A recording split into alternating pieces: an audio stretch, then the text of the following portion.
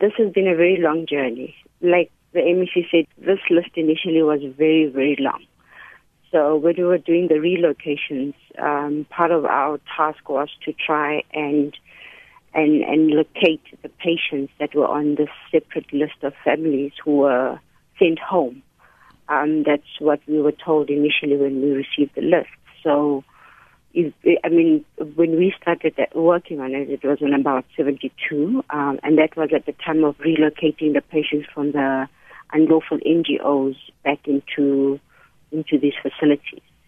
So it's been a very long journey, and to eventually find some of them has been really magical, really. Now, Christine, you lost your sister in the Life Esidimeni tragedy, but are you happy with the progress made by the department tracking the missing patients? You know where my anger actually lies? My anger really lies with Life Esidimeni itself and the relationship they had with health.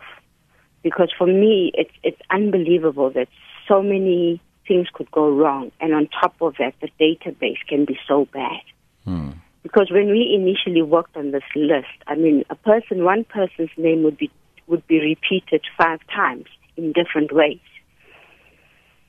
So to actually clean this list and get to a point of actually finding them, to me, is really short of a miracle.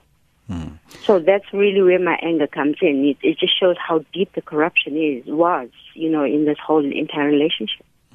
To your knowledge, how many people are still missing? Because according to the department, there are 16.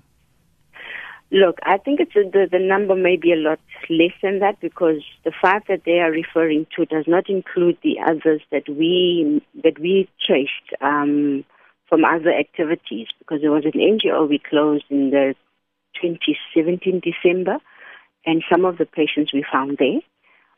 There's 2 others which we spoke to in the course of, trying to talk to families and doing the whole claim process.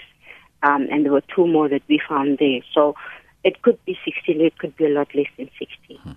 Does this give you hope, though, that those that are still missing could be found alive? And why is it that the people that are still missing are missing? Because the point is, if there are NGOs that are holding some of these patients, they must, by now, they should know that everybody is looking for patients.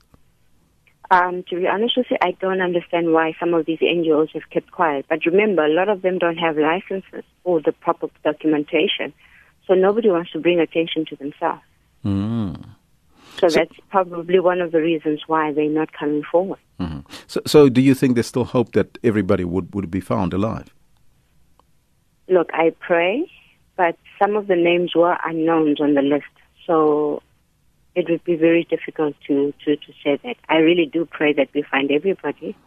But I think also we need to be a bit realistic as well and saying we might find maybe 1 or 2.